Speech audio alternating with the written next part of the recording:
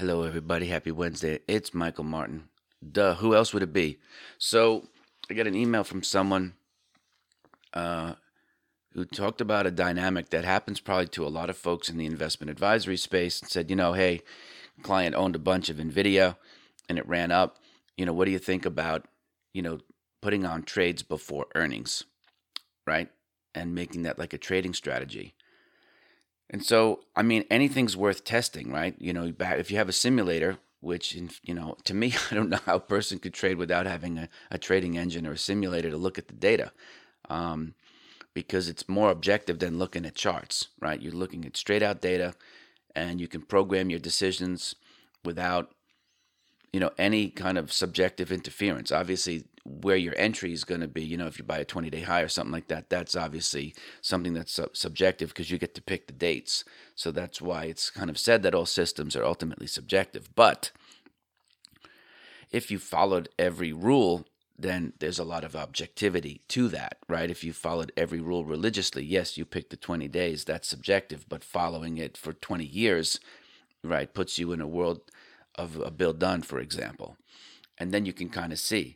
So I suppose if you did the work and it was really, really important to you, right, which is an emotional decision, right, because you don't have to think about it. If it's important to you from an emotional need standpoint, you can go back in time and look at all the trades that you could have had each and every quarter and what to do.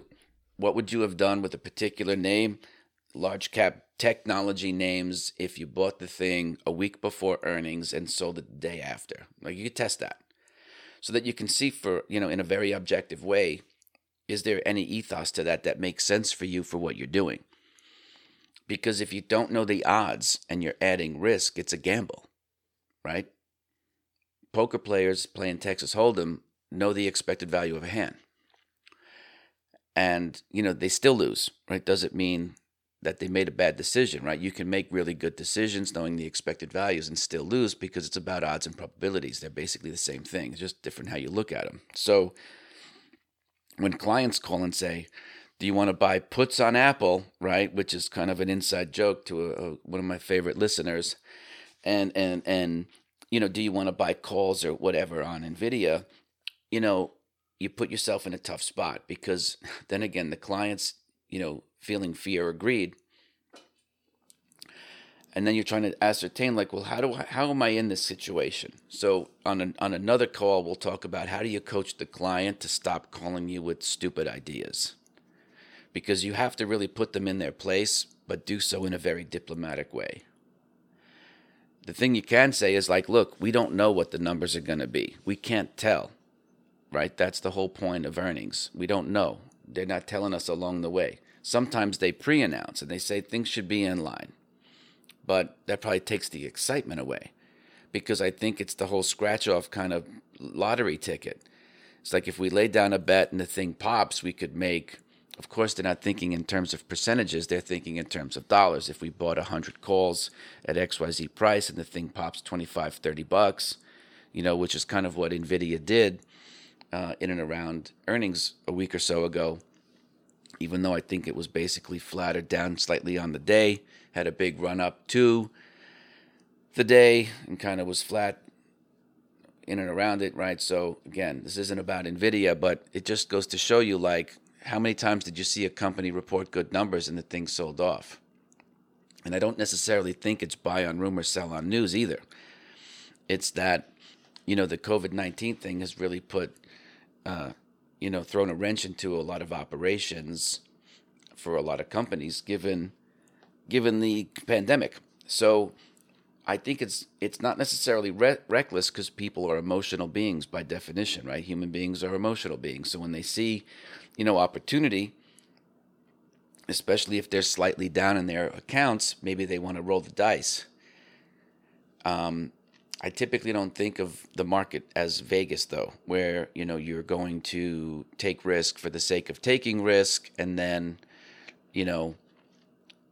not really necessarily know the outcome. Two, if you're not going to be doing this every quarter across dozens or hundreds of names, it's not necessarily a system. It's a hair trigger response or an emotional reaction to something, a particular name, their favorite company, their favorite sector, maybe their favorite antagonist on TV said something. So, it's hard because you have to have an impenetrable wall where client emotions cannot permeate your ethos for creating alpha. And so that's a whole other dynamic. I can't get into that today because I just don't have the time. And this isn't really a show about sales and marketing and client management. I try to talk about it when I can because those situations come up. But this is more about the trader, the risk manager, and the creation of alpha more than anything else. But when the client brings up the idea, thinking that it's going to be this big alpha pop to the account, you have to explain to them from a mathematical standpoint that we don't know the probabilities, therefore we can't create the odds. If we don't know the odds, we can't figure out the bet size. They still want to gamble, so you say, okay, buy 5 call options or whatever it is. I don't know how you would do it, but when they say they just have a hunch, again, now who's in control of the relationship, right? Do they think that somehow they're partners with you? So this is, again, where you want to come back and say, okay, how do I handle my clients? What am I going to do to say to these people to say, listen, go back to doing what you do to make the money in the first place. I'll create the alpha. Or set up an account where you put in, a couple $1,000,000 for your own money and do this on the side and you don't have to call me because I can't advise you on that because I don't know the odds or the probabilities. And so with that, I don't have anything to say to you, good or bad. I have no way to say, I'm out of my depth here. And it's okay to say that. I don't know. And I would deliberately say I don't know because you don't want to push them one way or the other. They have to learn and understand that those actions that they take are completely on them, right? Because if you thought you had a hunch on the idea, why wouldn't you have the trade on in the account? And you don't. So I think it's a good question. It's a tricky spot to be in. But again, I think the simple answer is if you don't know the odds, you don't know the probabilities, you don't know the bet size, everything at that point's a gamble, and you respect money more than that to just gamble. If you want to gamble, go to Monte Carlo. You don't need to involve me. Have fun while you're there. Anyway, if you haven't already gotten a copy of the audiobook version of my book, The Inner Voice Trading, it's available for free at Martin Chronicle. Thank you very much for being here, and I'll see you tomorrow.